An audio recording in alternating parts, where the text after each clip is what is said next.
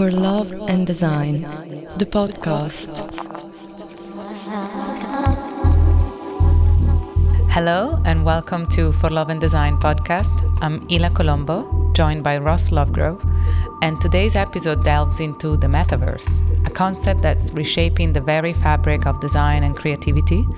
It's more than just a new platform, it's a radical shift in how we conceive space and interaction.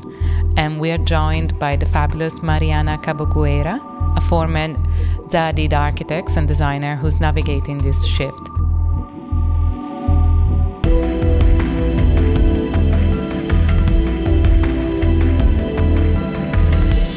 Mariana, thank you for being with us. Hi, Ila. Hi, Ross. Hi, Mariana. I really love your work, but I love your attitude. So that's. I hope this is going to be a great conversation. Fantastic. So, Mariana, you're transitioning from physical to digital realms, or at least that's what your career path is showing us. I find this very fascinating, but also riddled with a lot of complexities. The metaverse isn't just a new canvas, obviously. It challenges us to understand principles of new design. What are your thoughts overall? And how do you balance the limitless possibilities of what the metaverse can offer? First and foremost, I think we are finally going through a very interesting shift, which sounds almost not so important, but it's actually fundamental to finally divorce from the connection with meta that comes with the name metaverse and to start talking in almost adult terms, which is the real-time open world, which I think we have seen David Halls, the CEO of Midjourney, announcing or naming it like that. And it has been a name that has been dragged during 2023. And I think we can officially replace the term metaverse, connected to meta, to something that is credible and realistic, which is the real-time open world. So let's just start by saying this, which is something that I was looking forward since the very beginning, actually, since I joined a Web3 company, Wild World, last year, which is a company that is developing a metaverse. And one of my biggest difficulties was actually this connection with a company that we don't have a lot of trust in, which is Meta. It brings some profits to be connected with Meta, but it also brings a very dangerous dependency of the company. So now we can talk about real-time open worlds, which is exactly the same principles as Metaverse. So about this transition,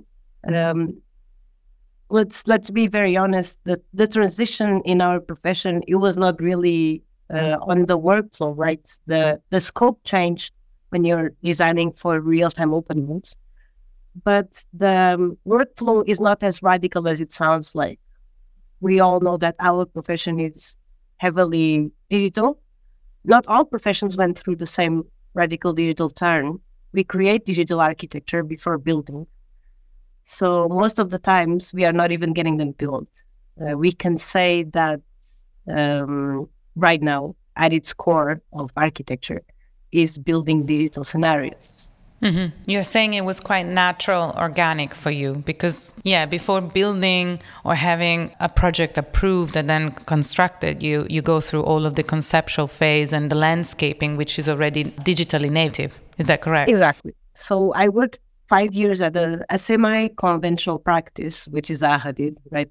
Kind of, it's not so conventional, but it's still conventional, still building for physical environments. Mm-hmm. And then I transitioned to a fully digital profession as architect director of a Web3 company, the Wild World that is building Metaverse, and now they're building more like a gameverse. And for that whole year, I offered a high-class work called a high-class team of architects to design the Metaverse. But most importantly, I took as part of my role precisely to understand the scope of an architect in building an open world. What are the challenges that we face? What are the changes that are needed from our traditional skill set as architects?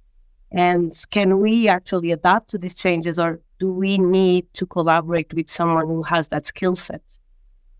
So what is the team? What does the team look like when you're building open worlds with architects only? That was one of the most important learning curves from my last year doing only metaverse design. Mm-hmm. And can tell you that as someone who, I have a very heavy academic background, and I worked in a high-end physical professional, and I dealt with the tech knowledge that is going around the tech world. And I can tell you that with no doubt, architects are fundamental at designing digital open worlds for one reason, only to avoid previous mistakes that were done when building stages for society. We have the knowledge, we have the know-how, we have the skill set. It's a very small step for adaptation and improving our skill sets. I find this fascinating, I have to say, partly because for me, I've been involved in all aspects of three-dimensionality for a long time, and I've been part of this trace from the analog to the digital and now beyond. I like the way you articulate this shift. Yeah, it makes totally a lot of sense. And I like the way you described, Mariana, which this organic evolution of just exploring new territories, which was already digitally native. So it's not like a big jump or a big leap. It's just making use of what you normally do within a practice. Do you fear like there is a potential loss of the human touch to the design element of real-time open worlds? Well, that obviously comes to one of the most important topics going around, which is who is designing it and for what purpose? Is it fully AI built and designed? Probably we lost the human touch. Are we still in control of the tools? Are we still the ones leading the tools and not the tools leading us? That will probably be the key between open worlds that are that lost the human touch and open worlds that are actually built by humans for humans. When you said earlier you were talking about real time, I mean, I know we all talk about real time, but real time, I mean, instantaneous interface is something which is a form of tactility, I think. It's just intellectual, cerebral form of tactility. And I deal with this a lot because I know that the human touch could be seen as very nostalgic at a time when we're really trying to make leaps and bounds. And I mean, if you look at anything that comes out of science or physics or even mathematics, it's so abstract. There's no human touch. But these are incredible people who have minds who can guide. And I just think that it's a leap. It's a huge leap, meaning it goes away from the modeling of a car in clay by hand to a whole new radical idea of maybe what a car is or what a building is and so on. And we're seeing it because we're seeing an evolution, an accelerated evolution in aesthetics that are very much part and parcel of that then drives in a kind of reverse engineering kind of way how we make it.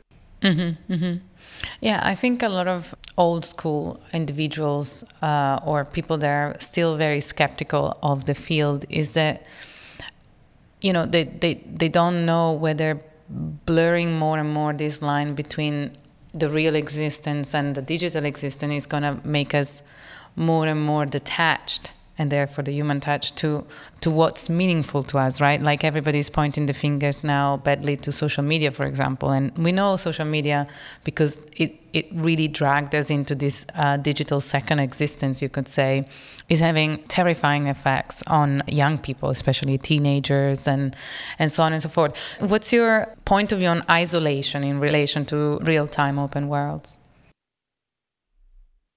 It's a very valid fear. And I think it's evident that it will happen.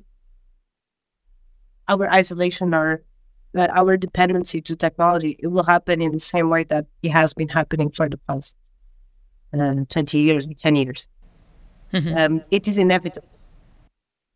The key changer is actually what are the core goals of the people that are building it. And we would think that people have the same goals, which is achieving a positive experience that benefits society and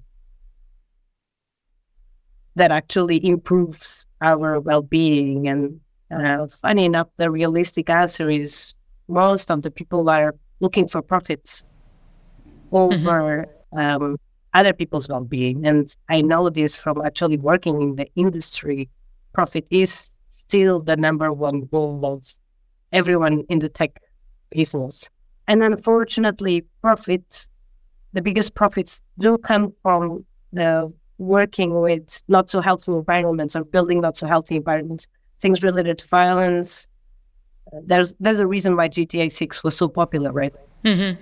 I want to go back to what you were saying earlier with this dichotomy between the profitability of the space versus the responsibility of doing good. And I like your input on that. The victim is always our environment, our climate. So in case of a digital metaverse or any digital product, it is powered by heavy energy sources, like you said from Summit. It is energy. It has a very important carbon footprint. So if you imagine, even the actual term real-time open worlds, and imagine the amount of power that is needed for real-time 24 hours worldwide three-dimensional worlds. It is heavier than our 2D websites. It'll be heavier. It's actually being powered right now, more than we think. There are huge cables connecting China mainly that power real-time open worlds, a heavy network in our oceans. So the question and the problematic is what you said. Are we going for the profits and disregarding the carbon footprints that real-time open worlds have, or are we aware of it before building it? I feel like the same with AI. I think speed, it's an enemy of thinking things properly, right? Because everybody wants to move fast. Now AI is going so fast. The metaverse must be going fast. But if you go too fast, you don't have enough time to actually looking at the whole logistics and infrastructure, right?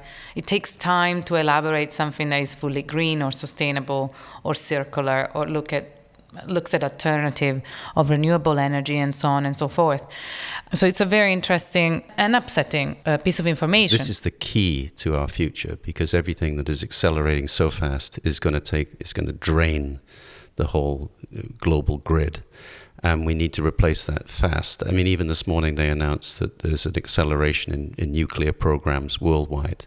Because nuclear, at the end of the day, we have to store the spent fuel, but it's a clean form of energy and it exists in the universe. So the moment that we get to a great moment, this sort of event horizon of the energy field, then everything that we're all talking about, this revolution in every sense, does not become an issue anymore. Certainly if it's a non-fossil fuel future. So I'm very optimistic about that, and I want it to happen really quickly so that we don't even have to have any doubt in the discussion of what we're imagining and building. We also need to understand that it's almost like a silent builder, which is being built for years now, silently. We are just not aware of almost like a big monster that is actually coming up. And the big question is who is building it and which countries, and what is the profit of this building. Yeah, but there are big ideas surrounding that now, where how you cool some of these storage systems in deep ocean or even in space. So I mean, there's a kind of wonderful exponential growth in any of this kind of conversation. Yeah, it also says a lot about interconnectivity, right? Like everybody talks about the Earth as a biological interconnected ecosystem where you can't detach its parts because they're all working together. Everything is interconnected, and as long as all of the separate parts move forward in parallel, then you have sort of singularity where everything converges and therefore everything works. But if one field is left behind, then as you said earlier, you have just the profitable side of the metaverse, which doesn't look at the sustainability. No, but doesn't that raise the spectre that the metaverse could be the place, because it's fresh and newborn and clean and unadulterated, that it is the testing ground for incubating all new ideas for humanity? Yeah, certainly. Just certainly. test it out. I mean, that's really interesting. Another skepticism that comes from certain peoples is that they see it very much as an utopian playground, right? Because of its relationship to gaming. or at least some of the interface. It's very referential of the gaming industry. And so it's not taken seriously, right? When they are pioneering on any technology companies, were still looking for their own identity in the beginning. So it was very entertaining to see the so-called small metaverses or pocket verses after a year or 2 years of growth, realizing that they were either a part of Web3 open walls or they were actually gamers. And it is a healthy growth, and it is valid to not be so sure where you stand in the beginning or who you are exactly in the beginning as a company. So when we started hearing about a mainstream metaverse for Meta, a lot of small metaverses started arising, and they actually realized who they were a year or 2 years later. And I think this is what happened with Wild World. There was a clear intention after a year, a collective intention that, you know what, actually, this is entertainment. So if this is pure entertainment, is this a gameverse or is this a metaverse? And personally, I would drop a little line on, is it pure entertainment or is it societal? The same way that architecture or sculpture, is it entertainment or is there a stratification of society here or a society dynamic involved in this space? And it's a personal opinion. But I think there's another dimension, isn't there, which is escapism, which is people trying to get away from the monotony of an everyday life, which, you know, for a lot of people is not very good. The everyday existence that people have is monotonous, and it's not growing, and it's not growing very fast. It's not changing fast, and people want fast change. They want to go home to their cell and kind of participate in the world in another way. We all know that's going to happen through VR and so on. It will, and it's something I'm kind of looking forward to an extent, because you just want to step out of it. Nature did not give us an off switch except for sleep, and so I think this idea that you can step out and join other people, like-minded people, without having to travel, without all this, you just travel in a new way. That has to be legitimate, and that has to be part of evolution. That's because the digital realm is giving us that, so we can't question it. Personally speaking, I was both a gamer. I love video games, a couple in particular, Halo on the Xbox and Call of Duty on PlayStation. But before being a gamer, I was a heavy reader. And all of this conversation is, Ross just naturally saying, is an evolution of what the technology is offering.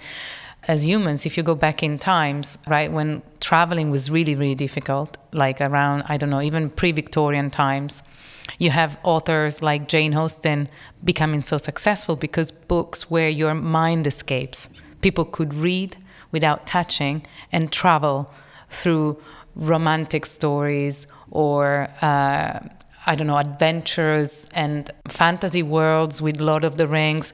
And all of this is slowly bringing us into gaming and now real-time open worlds. It's a form of lucid dreaming. It's a natural escapism, which is healthy to humans. Maybe we've always done this. We have been building fiction since the beginning of civilization. We build fictions. That's our core feature of humans.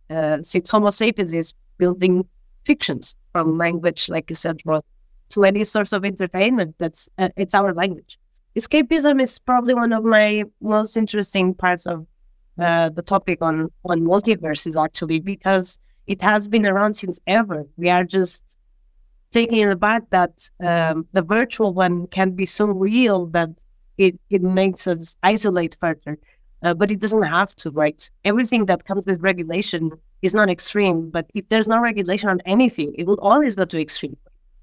So there's a healthy side of escapism, really important. One time I had this talk with an architect. He also does metaverse architecture, called Simon Barza, and he is from Ukraine. And we spoke during the Ukraine war right in the beginning. And it was funny because until the point of our conversation, I thought escapism was kind of bad. I really didn't actually delve into it. But he told me with a lot of pride that he was building a metaverse for Ukraine escapism to an entertainment world, to completely escape from a scenario, physical scenario, and forget about it for even 5 minutes in a virtual reality. Well, they might feel safe. They might just feel safe. And I think a lot of people today, because of the news, what the world is going through right now, especially the big ones like climate change and so on, I think there's a lot of people are in a state of fight or flight. And it takes a lot of energy to fight, especially if you don't have connectivity, you don't have money, you don't have whatever it is that it takes. It's easy to run away. But what's interesting about the metaverse is you're not running away because you're joining something that's far more expansive. You know, I'm talking about the brain. I'm talking about using all those synapses to develop really a powerful, expansive imagery that has to have some kind of reality to it. Is reality in your mind anyway? I mean, it's a super interesting territory. Yeah, completely. I mean, we know that from some of the research into science and neurology, the nerve system, right, and the emotional system of the human body, which is incredibly complex, but it's very hard or very easy to manipulate, right? There is proven science now that when a human experience a natural environment, it gives you a beneficial result because it creates all sorts of chemical reactions which are closer to what a workout can give you, like serotonin, dopamine, and so on and so forth. But what if these real-time open worlds can give this accessible, right, chemical, beneficial, almost medical reactions to everyone without traveling? It comes back, though, to the fact that, you know, astronauts need to have resistance training in space, otherwise their muscles atrophy. So this whole idea, coming back to the idea of tactility, what is tactility? I mean, you can't fully escape the world because you'll just disappear.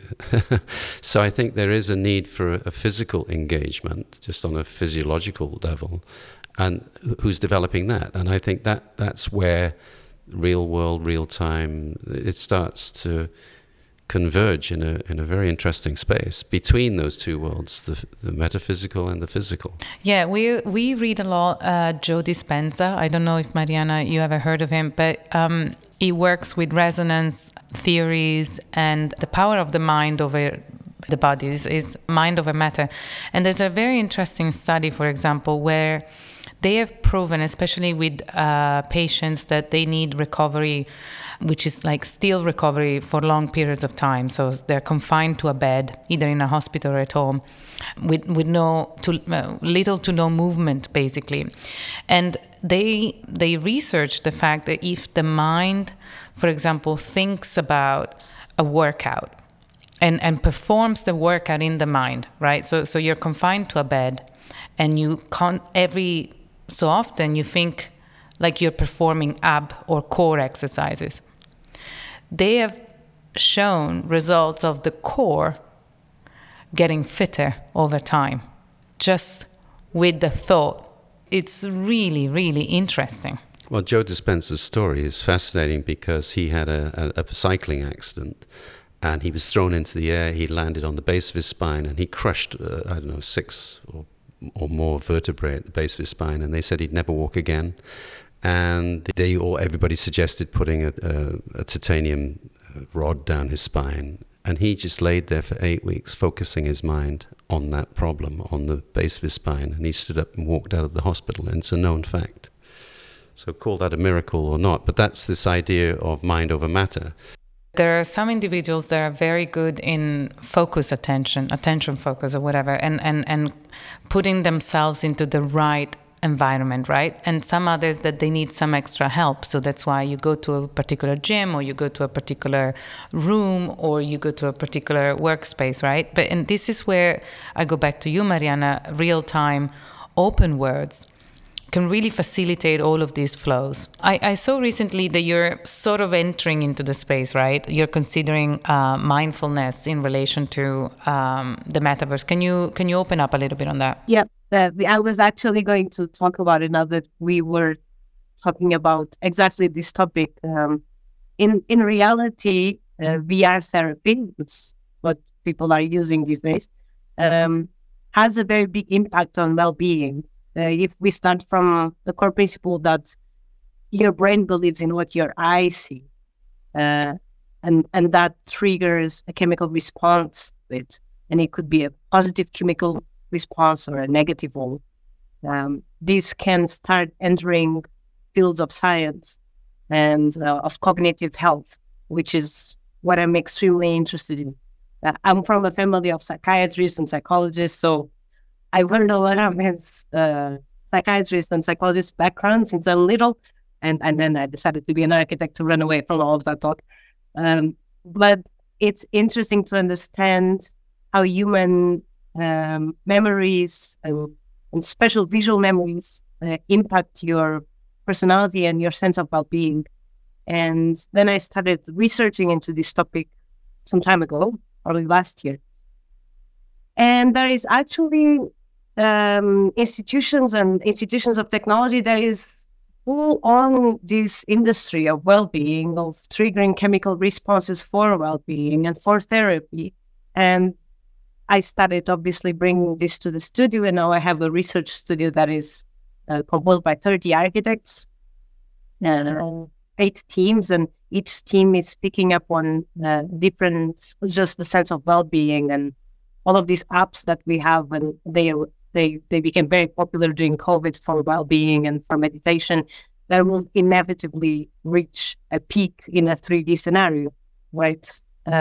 So this is my current most interesting topic on multiverse and on open world, is to trigger chemical responses through the immersive scenarios. I think your shift now to where you're at, which is moving away from, the physical environment to now this level of research, I think it's incredible. I mean, it's something that we talk about all the time. We talk about beyond situations. How do we leapfrog? And also this chemical biofeedback, wellness, psychotherapy, the whole inclusion of that. I mean, that's much more sophisticated, may I say, than a Fitbit or something that just tells you your pulse. It's not enough because of the holistic integration of how we exist. I mean, I listened to a podcast by Lee Cronin the other day, and who was interviewed by Lex Friedman, and he was saying how incredible the human brain is. I mean, they all do. It's power, right? It's incredibly powerful, and it brings me to a question where and an observation. I mean, it seems clear that through real-time worlds and the technology evolution within the field, we as humans and as architects, in whichever form you want to look at it, we're going to have influencing power over perceptions and experiences. And right, if you use it the right way, which is the medical way or the fitness way or the psychological way, it can have incredibly beneficial effects. It can also be used on the other side, right? And therefore it comes with a huge amounts of responsibility. Now, Mariana, you are working daily on the field. Do you feel like regulators and governments are ready for this? I always say that these scenarios, they are only dangerous if the people building them are either ignorant or choose to ignore. And what would lead them to ignore is pure profit. I have the same positive and faith as Ross has on the industry, that we are all aiming at the positive outcome that benefits everyone.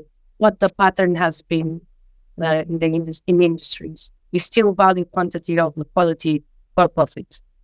I mean, I'm talking not just about, not so only about the profit, but the whole societal kind of responsibility. Like, for example, I don't know if you know, but years ago, there was something called Second Life. Yes, I know. And it was like, remember? And I studied a little bit over in my school years, because we did a project around the whole psychology effect of something like Second Life, and the fact that people were spending time on Second Life, and it was an unregulated parallel world, right? It was very rudimentary, but you could say it was the very early embryonic state of a real-time multiverse. And there was one particular case where one participant with a female avatar claimed that she was raped. in Second Life. Now, that is such a controversial topic. Like, first of all, you have the physical barrier. Second, you have the psychological barrier, and whatever comes after that, right?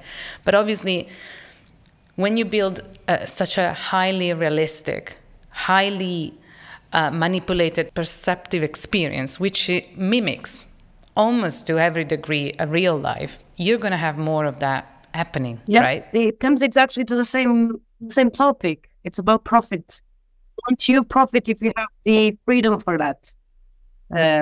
Wouldn't you profit if you have freedom for violence? If you allow the freedom of violence-free speech, or it goes around exactly the same problems that we have on Web 2 now, on 2D platforms, on Twitter, or not so much on Instagram, but on TikTok. So where does the freedom stop and where does the profit come? And usually full freedom gives you full profit. Regulating does cut profit. That's the problem. So you are of the philosophy or the vision that the metaverse and real-time world should be universally regulated somehow to have good societal principles as much as the real world. I'm going to be very honest. I'm a very pro discipline, regulation, and I'm sorry for that, but I do not believe in a society that does not have both. It does not mean that we are going to an extreme discipline. I think a fair amount of discipline benefits everyone in smaller scales and especially in very big scales. And I'm also pretty convinced that the lack of rules and regulations that we have in digital scenarios, which I still don't understand why we don't have rules, common rules in different platforms in digital scenarios. I still don't know why we don't have common rules on different platforms and digital scenarios. You are not allowed to bully in schools. Why are you allowed to bully in digital worlds? And that comes not because you are an amazing CEO who allows free speech. It comes with profit, because you do know that there is profit coming with that. There's profit coming in controversy. There's profit coming with stating that you are absolutely a free platform. And this is my personal conviction. I hope that we fix this when we build real-time open worlds. I really hope, because also coming from a female perspective, I really don't want another scenario where we are open to absolute free violence. Really not open to that. I have no patience for that anymore. That's done. We do need to start regulating. If we are creating new worlds, let's create new worlds with the lessons that we have from physical scenarios. Please, I think that's the bare minimum. Well, what's the point of creating a world if it's not better? And the thing is that what you're saying, when you were speaking, I'm thinking about the physical realm again. So the idea that we're building a metaverse that is based on human sub-experiential relativity. So that idea in itself, meaning if we're trying to create some kind of reality, then what Ela just said about the rape incident, then I was thinking, gosh, how the hell suddenly you've got to deal with law, you have to deal with all of these factors which exist in the real world, but now they have to exist in this new world. And humans are terrible because they exploit, they bend the rules, they cheat, they manipulate. I mean, we know that.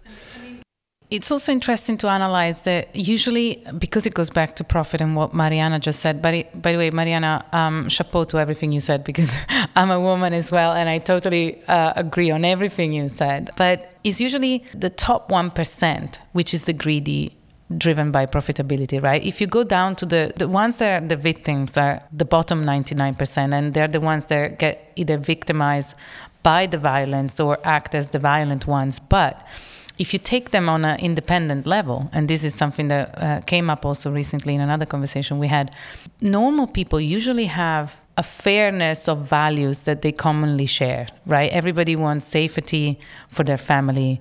Everyone wants to feel safe and be safe. They all want to feel participant within the society. They want to feel useful and looked after. Exactly. So the basics are usually shared by the 99%, right? And it's only this instability and tension created by inequality of profit that drives them to either become violent or whatever the circumstances of their background is. But the interesting part of Web3 is that majority of Web3 platforms and institutions is that they're DAO, right? Decentralized. And maybe this decentralized ecosystem that allows the participants to be part of also the infrastructure or the ruling aspect, maybe that's what works better. And it's something that maybe is a lesson we can learn to bring back to the physical world as well. Yeah, absolutely. Also, I know that we also want to create a platform where you can bend rules, right? That's fun. Bending rules is fun, and that's the part of entertainment. And I also want to create a world where that happens. It's just, in which way are you bending rules? Are you bending to create something new, or are you bending to destroy something? And that's probably the biggest shift in our mentalities. How do we bend rules, and how do we create entertainment and offer entertainment that is going for creative and creating situations and environments and expanding our creation and our creativity instead of destroying them, ours or others? And usually it goes destroying others. How does bending the rules look like when it's about creativity? Well, Mariana, thank you so much for this conversation. It's been absolutely enlightening and very thought-provoking as well. We certainly learned that the metaverse is more than just a new tech gimmick. It's an entire cultural shift, and it's a frontier that is going to keep challenging us in the way we rethink and think design and architecture. As we continue to explore these digital realms, we must stay grounded, I think, in values and principles, as we just very recently talked, that make sure the design is meaningful and technology become meaningful. Thank you for our listeners to joining us on this journey through the complexities of the metaverse. Thank you, Mariana. Thank you, Brad. Thanks, Ross. Thanks, Hila. Thanks for this invitation. Thank you for joining us on this episode of For Love and Design. We hope you enjoyed listening to our conversation. If you want to keep exploring the world of design, innovation, art, and creativity, be sure to subscribe to our podcast and leave us a review. We would love to hear your feedback and suggestions for future episodes too. And don't forget to follow us on social media to stay up to date with our latest news and announcements. Until next time.